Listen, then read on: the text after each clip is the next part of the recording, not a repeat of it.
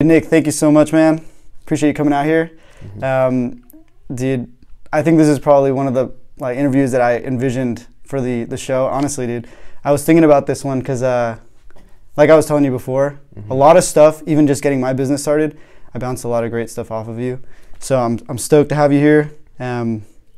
Let's dive straight into it. Let's do it. First question. Do you miss Harambe? Dude, I think about it sometimes, actually. Oh my gosh. For those that don't know, Harambe was a gorilla that died, so we started a awareness campaign and sold shot glasses in college, actually, with Chris was there. I saw it happen. I took no part in it at all. I remember seeing a message that said, does anyone know someone that has a gorilla suit? And I was like, everyone was like, what? Yeah. And this is in our fraternity group chat, which is, So, and then about a week later, I think I saw it must have been a Snapchat or Instagram story, and I saw like a hand. Yes. And I was like, what? Yeah. We ended up getting a gorilla suit. We filmed a video. Who gave you the suit, dude? A old family friend named Brian. One of my parents' great friends. He just had one? Yeah, he just had one. Yeah. Super random. And I happened to be up north at home to pick it up. That's so something funny. like that. It was crazy. Dude, if that guy didn't have that gorilla suit, what would have dude, essentially, I mean, the video might have been weak. On Kickstarter, the video makes or breaks the campaign usually, other than the product. And so, I don't know. Dude, do you think that's so interesting, dude? Yeah. Do you think that was luck, or do you think you guys strategically? That's a good question. Or do you think you guys just killed that? Yeah, because that's so impressive. So I think it was timing. It was a fad. Think about how many fad products there've been. I think that was one of them. Yeah. And so, but also Luke, I think Luke came up with the idea, or no, it was Richie and Bob, and it was just super funny. And because it was so funny, which was take a shot for you because he took one, and so I think it just went viral, and that part was just timing and luck. Yeah, dude. Yeah, I think about timing a lot too. The other day, I had an idea that I was gonna. You know how everybody was standing the brooms? Yeah. With the day where it was the gravity. Yeah. What was I gonna put as the caption? I was gonna say something about your insurance agent standing the. I forgot exactly what I was gonna say, but I was gonna put it with Adelphia, and it's just dude, just timing and jumping on those trends quick. 100%. I think are super. 100%. I think you have to just recognize them and be a person that can recognize those quick. Yeah. It also doesn't have to be a product like the dude with the sign memes. You can just whip those out when each fad is going on, I guess. I've been thinking about that one too. I'm like, don't overpay on your insurance. Dude. I need to do these. That'll be money. I need to do these. So dude, Nick, we're just deviating right off the bat. So tell us a little bit about yourself, who you are, what was your childhood like? Coming from the Bay to LA and getting the business going and who you are, where you're at. So, yeah, I mean, long story short, my parents ran a business, kids' bouncy houses, the jump houses, my whole life growing up. So I grew up, I learned what hard work was. I saw my dad work super long hours. My mom worked super long hours.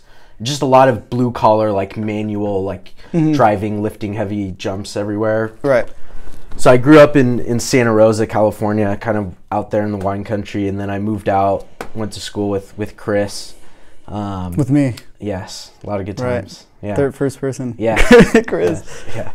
Yeah. And then, sorry, I think I'm talking to the camera. Yeah, dude, and then, got a degree in business. Real quick in school, I don't know what happened, but I remember what happened. So I went to a entrepreneurship club my freshman year. Really? And the president at the time just looked at the crowd, and he's just you guys, just for being here, are in the top 1%. And I was like, it made me feel really good. It probably wasn't true, but it made me feel like it. And then I was like, wow, this is there's this kind of whole world out there of people that are making things happen. Right. And aren't just going to school and getting their degree. And that's when I think early on freshman year, just everything changed. It changed for me. Yeah. I didn't know that about you. That's interesting. Yeah. So you were in Santa Rosa, your parents, entrepreneurs, you saw that growing up. Now you fast forward, you're in college, you go to that, and then So you graduate college, you got your degree, and then you started the business? Or how did that go? Like, what was that transition from like day one graduating to Cleverly? So I graduated, random story. My mom asked me going to college where I wanted to live when I grow up. Yeah. And I just said like, interesting question. I said Santa Monica. This was before college started. Before college started? Yes, this is real. Dang. And I didn't really think about too much. Fast forward, I was like, man, I got to get all these internships, blah, blah, blah. Right. Got a bunch and then graduated and I was like, man, I'm kind of back at zero. Got a job in influencer marketing. Right. For an agency, which is great. Did that for like 12 months and then that was really it. And then I was doing like cold email all day, like most of the day. For the company, you were an intern for them and you were doing cold email for them? Or? Yeah, so I graduated and then I got a full-time job for a year. Started out doing like blog writing. Right. But then eventually... For SEO or what? Yeah, like for SEO. Right. Straight for SEO. Like this was a big strategy for the company. And then I transitioned to doing a lot of like just cold email campaigns. So I would just cold email like CMOs, a big consumer goods. Do those work? I mean, like seriously, does cold email to CEOs work? Yeah. Because I might do it if I need to have like... Yeah, I think number one, your deals have to be really big or it's probably not worth it. Like at the company I was with, their minimum deals were like 15 to 30 grand for a campaign. So it was cost effective to have someone paid full time to send cold emails. So if they got even just one deal out of that, it would pay off. It would pay off. Oh. Because the deal was big enough. Because open rates are tough. It's tough to get people on the phone. Dude, you're interrupting them. Cold email does work, so I'm not gonna to knock it, but you have to do it really strategically and like personalize a lot of stuff. Yeah, I think you're right because I get some of those. Yeah, and it's pretty easy to tell right away. Just like that is one. Yeah, some of them like get me though. I'm like, I'm already reading it. I'm like, wait, that's not. I have some hacks. That'd be, dude. Yeah, we should talk. Yeah. Okay, so then you got that job. Now you're out of that job. You left, found a better opportunity. You met somebody. What happened? Like, what was the next thing? Yeah. So long story short, I got connected with this guy who was starting this like LinkedIn marketing agency. Yeah. And then I don't know. We got drinks one day. He's like, "Hey, I need help. I've closed a lot of clients. Yeah. And I need help starting the business." And so, I jumped from where I was and then joined. It was pretty risky. My parents didn't want me to do it, obviously. Right. And then I don't know. We just kind of started the business. This was like a year and a half ago. Was the name already like? Did he have the name? It was Cleverly. Yeah. He already had the name? I have Cleverly. He had the website. Oh, cool. He had like 5 clients, 6 clients, and like is that not a lot? I mean, we were charging more back then, so it was like okay, so more expensive, but yeah, but it was still like, and honestly, we started the business. It was great. Me, this guy Bruce, and then Daniel, and probably for 3-4 months we were just kind of plateauing, not really going anywhere. Yeah, just we kind of figured it out. Yeah. Right. Yeah. So then, what did you guys do at that point when you plateaued? How did you scale it? Because Cleverly. What are you guys exactly, and how did you scale that? It's a great question. So, Cleverly, first of all, is a LinkedIn lead generation company. So we get small business owners. We'll use their LinkedIn account to reach out to like their ideal prospects on LinkedIn. Right. And then we are really good at like writing a cold message that actually gets like replies and leads. Okay. And so that's basically what we do for companies on So you help businesses grow through LinkedIn automation. And then you guys got that established, and then how did you, because I know you guys started from that plateau and you started pretty small and now it's a pretty larger company. Yeah. How did you do that in a short time too? Yeah. So like, I mean, we were plateauing, not doing a lot of business, and then something happened where we changed our website and our offer to attract more phone sales calls. We weren't getting on enough.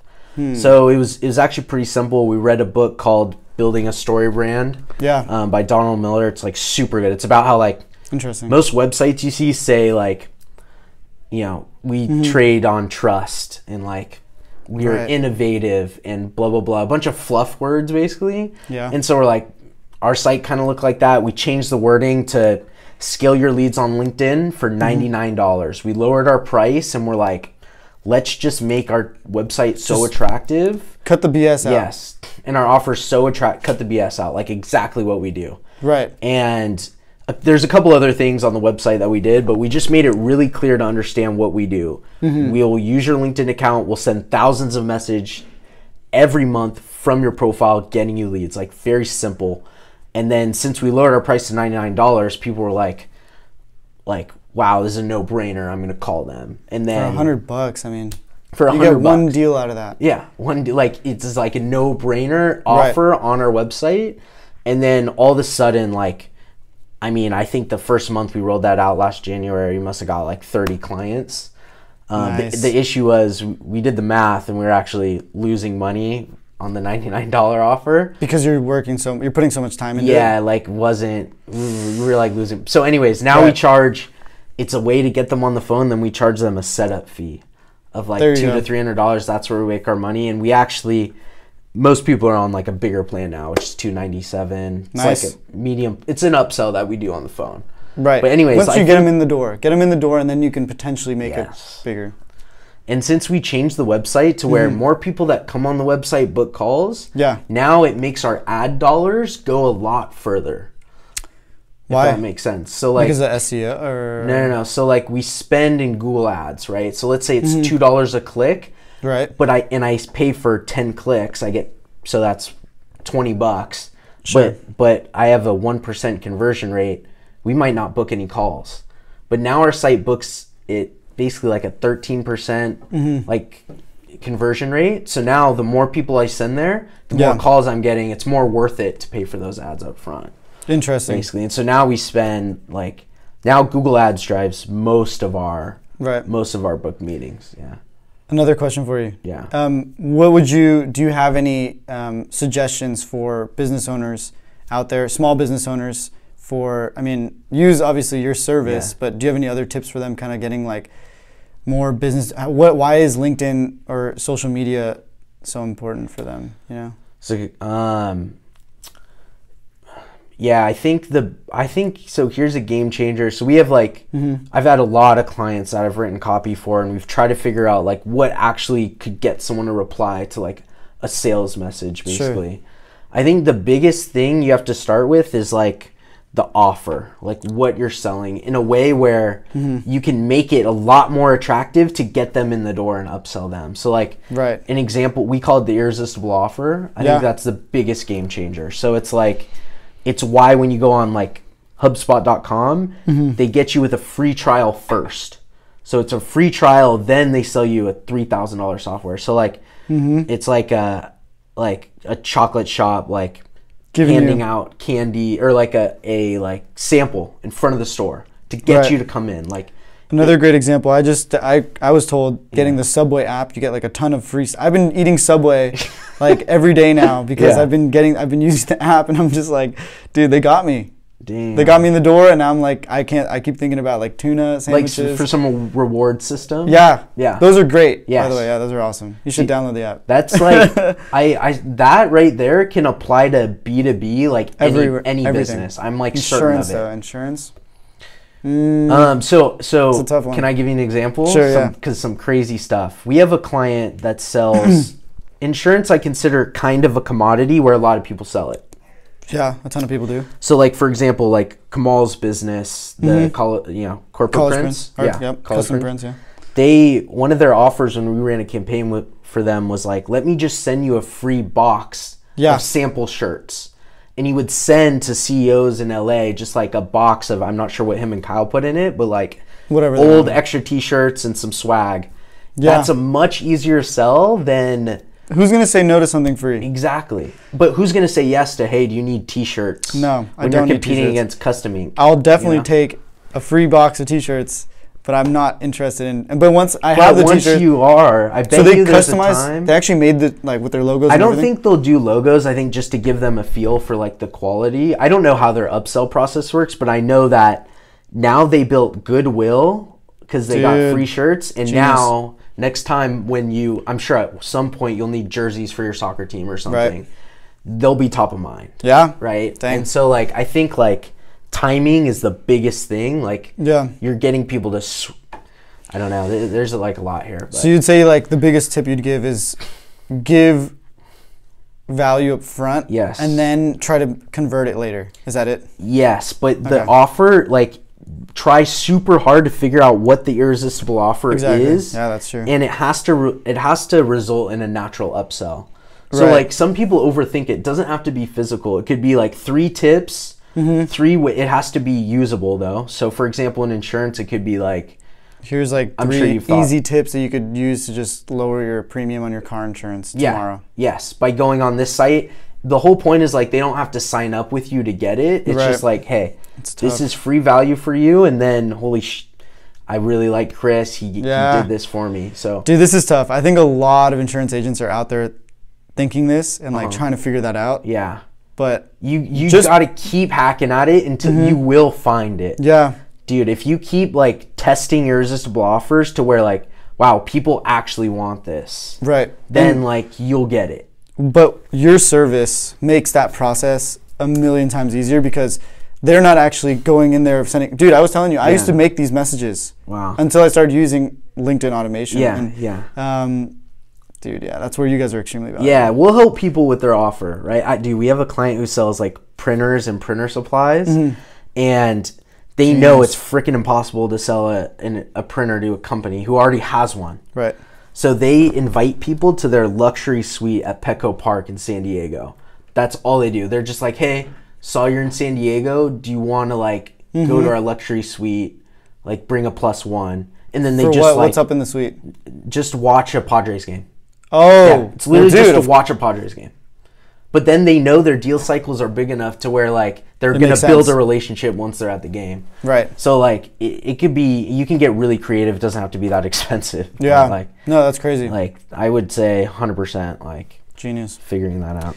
All right. Another question for you, Nick. What's the best piece of advice you've ever gotten for, personal things or business wise? Best piece of advice? Is there one in particular you can think of? It doesn't need to be business either. It could be anything. Yeah. So there's this. I read this in a podcast, or I listened to this in a podcast. It was it's called the 90. The guy was like, what separates someone from being great? Sure. And he's like, he called it the 99% or the extra 1%. And the whole concept was that like, it's actually pretty easy to start a business. It's pretty easy to like start rock climbing or surfing, and like, but most people, most stop at 99% when it gets really difficult. Yep. And no one really like, it's like the analogy, like the gold of the miner is like right there, but he stopped right before. He stopped right before the diamonds. Right. And like, I've seen it play out in my life I think everyone has so many times when you like, for whatever reason, when it looks like you want to give up, but there's like you just keep hacking. I don't know, it's kind of like miracles happen when that happens. So I think the biggest thing is like this guy said, was just like most people stop at when they're 99% and they're 1% more from hitting it. Dude, if you apply that to everything, like you will transcend most people. Very interesting. Yeah. Dude, the moment you said that, I immediately had the picture of that, the guy hacking. All right, another quick question for you. This is interesting, I think. Do you, and I think this is super valuable for a lot of young people out there, and I've gotten this question from younger people that kind of ask me for advice. Do you think school is important for somebody who wants to be an entrepreneur? Like college, I would say. What's your take on that? Good question. So, 2 parts. I believe on certain career paths, because being an entrepreneur isn't like as glorious. It's not for everyone also. It's not. School makes a lot of sense. Medical, engineering, hospitality. It makes super sense for a lot of our friends in college, engineers, and they're crushing it. And so, but in terms of business, I almost attribute like 10% of my success to what I learned in a classroom. 10%?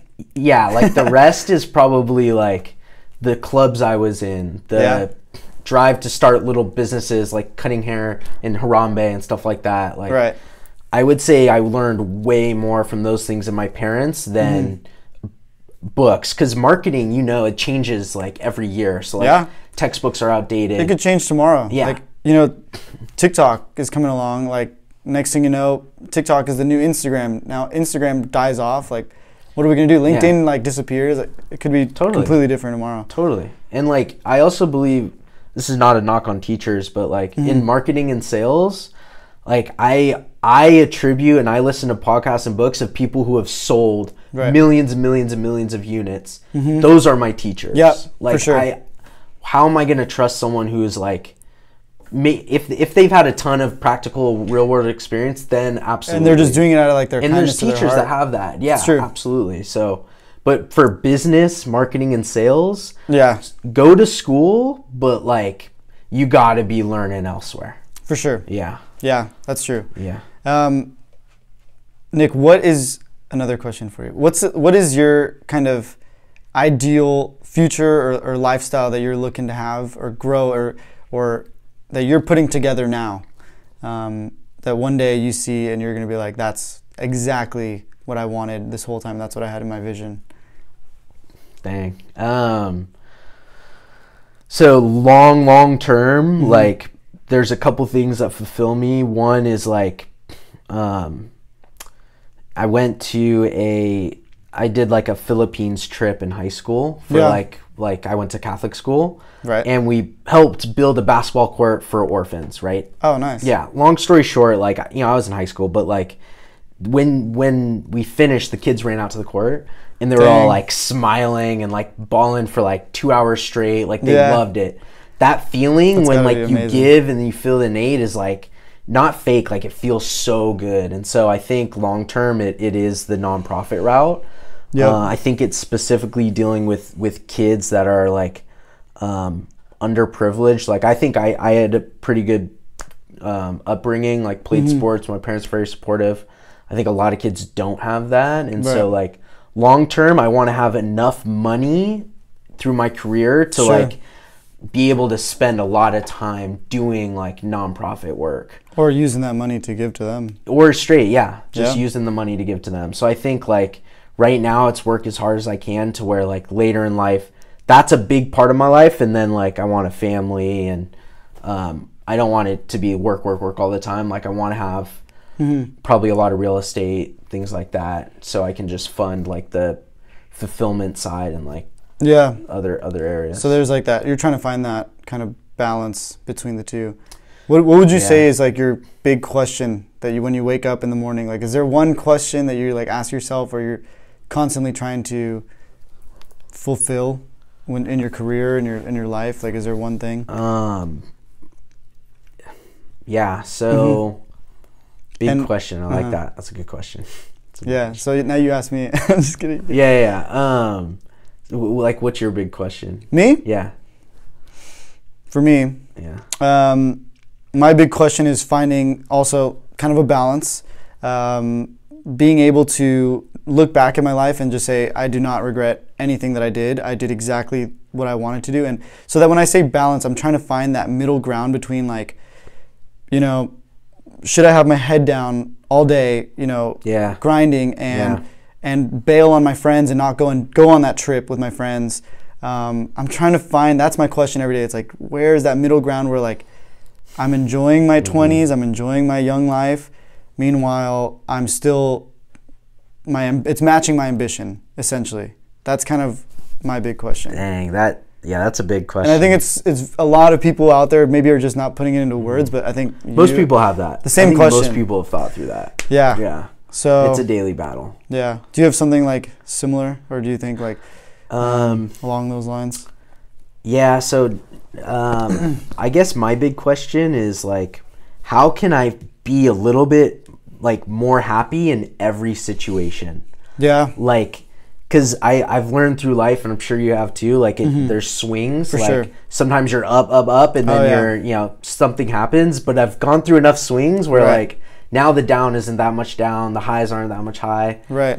So I think it's like, how can you recognize you're in a down trough and like still have the same happiness is like close to like a high trough. Right. So, and I think like I love that, yeah. little and then just like gratitude stuff. Like sometimes it's just a normal day, but how can I just find more happiness in everything and gratitude in everything? So I think like people who've hacked that, like money isn't a big deal. Like, like when like hardship hits hard, like it's not a big deal for them. Yeah. Like some people just have hacked their mind to like, I guess I guess it's a mindset. Yeah. So that goes kind of, that leads really well into the next question I was going to ask you is kind of what do you do to work on that? Like, do you consciously do stuff to kind of how you said, like hack? Yeah. I personally think those people that are, you know, fulfilled and happy and they're working to have their mindset operate in that way. They're not, it's not they're just like gifted. Some people are gifted. Some people have better, you know, DNA in their mind, in their mindsets. But I think a lot of those successful people are working hard on doing that. So do you do anything, like do you meditate, do you like run, or like what's your like stuff that you do? It's a great question. Yeah. I tried the Calm app, the meditation app. Yeah, that's great. It's helped me through, I use it in like really like hard times of business, like stuff like that. Yeah. It is really helpful. I don't do it sustainably, but then I guess this isn't me, but so I ran a half marathon like 2 weekends ago. I saw that. But that's like, awesome, dude. I got it from a buddy named Christian Islas. I don't know if you ever met him. I think I know. Yeah. He like he was just telling me about like, because I've always enjoyed running, but he's like, yo, when you run a half marathon, it's 13.2 miles. Wow. The beginning is easy, you know, the first 5 miles, 6 miles. You're feeling good. And then the back half, I'm like, man, how do I, like, do I have to do a bunch of squats? Like, what do I got to do to get my legs right? He's like, it's a mindset. It's mind. So he's like, your mind through the last half is going to be a bunch of battles of what hurts more and what's real pain and what's not real pain. Yep. And I'm like, man, that's mental training at its like most clear state, like physically. Totally. Because you're pushing your body, dude. That's why I'm telling you about this book, Can't Hurt Me by David Goggins. Read that book. It's all about like pushing through physical barriers that the mind tries to stop. And it's not even physical. No. Your mind's going to try to lie to you and tell you like, you know, make up, like for me, for example, I'll go to the gym, I'll hit like, you know, I'll be working out chest, and the littlest things, like it'll be like, oh, that's an even number, so stop there. Like my mind will just start telling me like, totally, you know, 100%. Like, oh, you worked out yesterday or like 2 days ago and like you did chest, so like you should be fine. Like your mind will just start, you know, telling you all these little stories that it'll try to convince you like, oh, I'm good. Doesn't surprise me at all. But dude, David Goggins, crazy guy. He has the world record for most pull-ups, I believe. I think he probably still holds it. I think he did pull-ups for 18 hours straight on a bar, hanging on a bar. Yeah, for 18 hours straight. I think he did like 4,000 something. His hands were like torn up and like bloody. It's all in your head, dude. It's crazy. He even talks about like being cold. Like being cold isn't like, I mean, obviously your body's cold, but like being cold is all in your head. You just turn up the AC. Yeah, we should just freezing you, dude. We should just go through. No, that's crazy. No, 100%. Like I was like, I wanted to give up, you know, mile 7, 8, like. What was your mind saying? Like, did you just like have certain stuff you remember? I was like, yo, your leg is gonna, like, your leg hurts really bad. Like, your knees, like, are, like, shocking. I'm like. You're gonna not be able to walk well when you're old. Like, like, you know, little stuff like that. Your feet hurt, whatever. But then I'm like, and then there's some random quote I read that, like, you always have an extra 30% when you think you have no percent. So I was like, oh, well, I only have 2 miles left. Like, little mind hacks that I kept on rewiring, like after pain, rewire to say this. Yeah. And like, he talks about that. It's called like the governor in like in a car. You know the governor in a car? Yeah, totally. You basically hit 100 miles an hour and they set it so that you don't hit the one. It actually can go to 160. Yeah. But they set the car so that it will never go past 120 or whatever. Yeah. You basically just have to push through that. And it's like this is what he also says. When you're like completely exhausted doing pull-ups, for example, that's only 60% of your actual energy. When you're like, dude, I can't do one more. You have 40% more. You have 40% more. Yeah. And if you think about it, like if somebody, it's probably true. The adrenaline of like somebody had like a gun to like your like loved one's head and said you have to do 10 more. Right. You're gonna figure out how to make those 10 more. Right. Like it's gonna come out, dude. Totally. You're gonna make those 10. Like it's gonna happen. Yeah. And that's where the real strength builds. Right. That's the 1% or the 40%. Well, like there's another book kind of similar. It's called like 340 Degrees. It's essentially I think I remember Tim. Yeah, Tim. Yeah. Tim, he's the one who actually said this once. It's a book called 345 Degrees or something. Yeah. I don't know exactly the number, but 346 is the number degree that water starts to boil. So at 344, it's not boiling. At 345, it is boiling. Right. So it's that one extra degree that makes all the difference. That makes it boil. Right. That's a good analogy. Yeah. For sure. Nick, do you have any other work-life balance stuff that you do? Just kind of when you, do you have fun other than working at Cleverly? Do you do anything else outside? No. That's interesting. I think I'm lucky and fortunate enough to actually enjoy my job. Yeah. So, there's many reasons for that. I like the people I work with. Mm-hmm. So that work doesn't feel as much like work to me as it did when I worked other jobs. Yeah. So I'm lucky there. Outside of work, I don't believe there's work-life balance necessarily, to be honest. And it doesn't exist? Yeah. Well, I think you have to put in extra work now so that you can have more balance later than the average person. Yeah. So I'm totally woke to that, and it's not even a big deal. But I've been trying to say yes more than no now. Mm-hmm. When friends ask me not to go out and get drinks, but I've surrounded myself with people who like to run the half marathon or go hike, go bike, whatever. Nice. So I think number one, I just have surrounded myself by different people, and then I'm trying to say yes more to them because, I don't know, my mom put it in perspective for me. She's just don't let yourself, step outside and look at who you're really becoming, because I don't want to become that guy that's just work. So I was like, you're right, Mom. Right.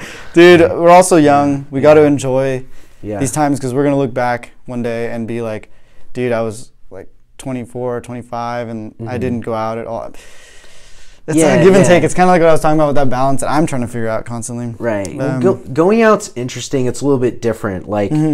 Going out, I don't like it because then the next day I'm not as productive. Yep. So it's can I still have fun and it just isn't involve heavy liquor, Right. So I think there's other hacks to fun that don't keep you productive the next day. Right.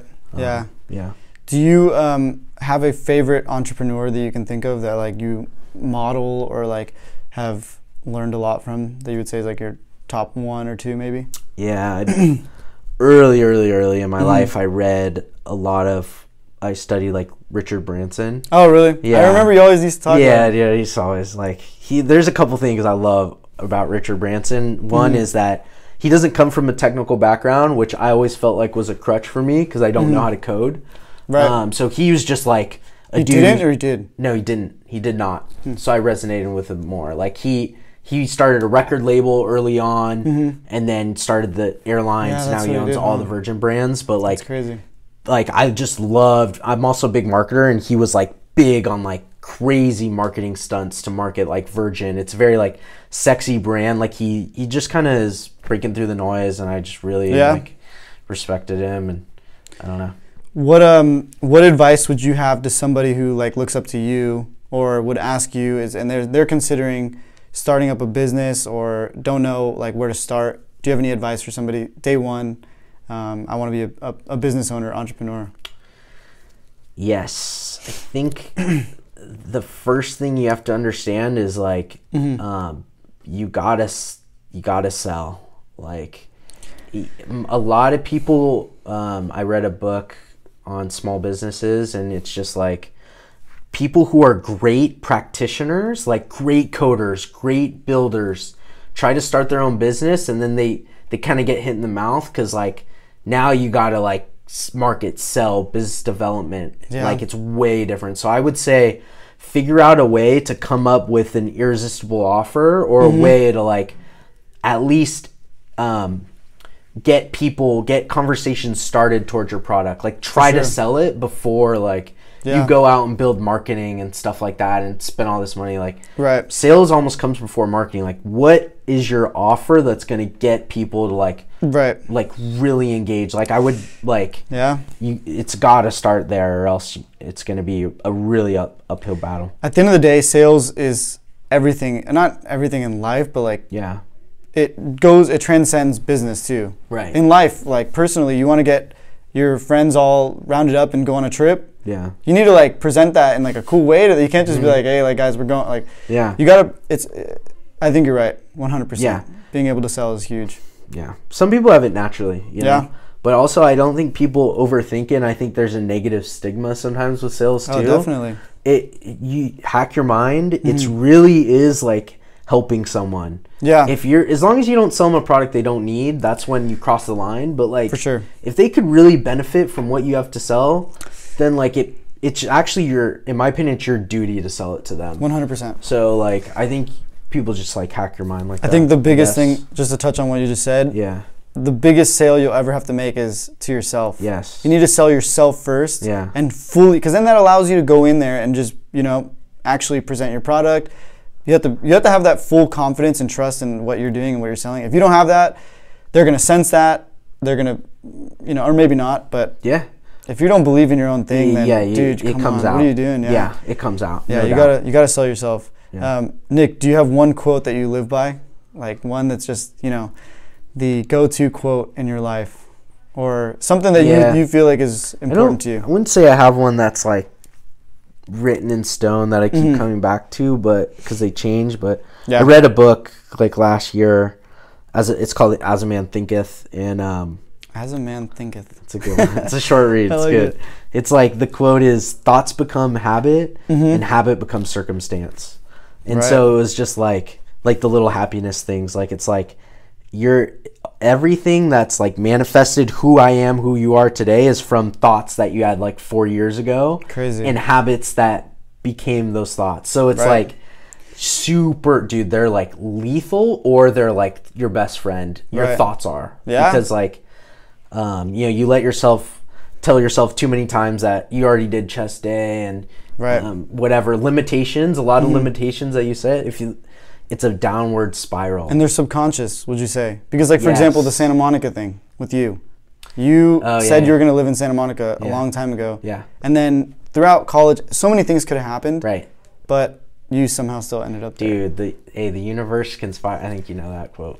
Which one? The universe conspires. When you want something really badly, like the universe makes it happen. Yeah. I really am not spiritual or up in right field with these sayings, but like, I've been writing every year. I write my goals down. Yeah. And I have it on a Google sheet every year since like literally freshman year of college. 50% or more of the things I write down have always came true. Not all of them, but like it's kind of a miracle. Like it's weird. Wrote down like I had no job. I was like, I want a dope internship. I was just like, I just want a dope internship. And then like the last month of school, like I got DreamWorks like animation. I was way underqualified for it. Yeah. But like just like random things like that, just like it's insane, dude. Like crazy. Write your stuff down. For real. Write stuff down because then it doesn't exist. If it's just in your head, if you're putting it on a piece of paper, it's a physical thing that exists, and you could always come back to it.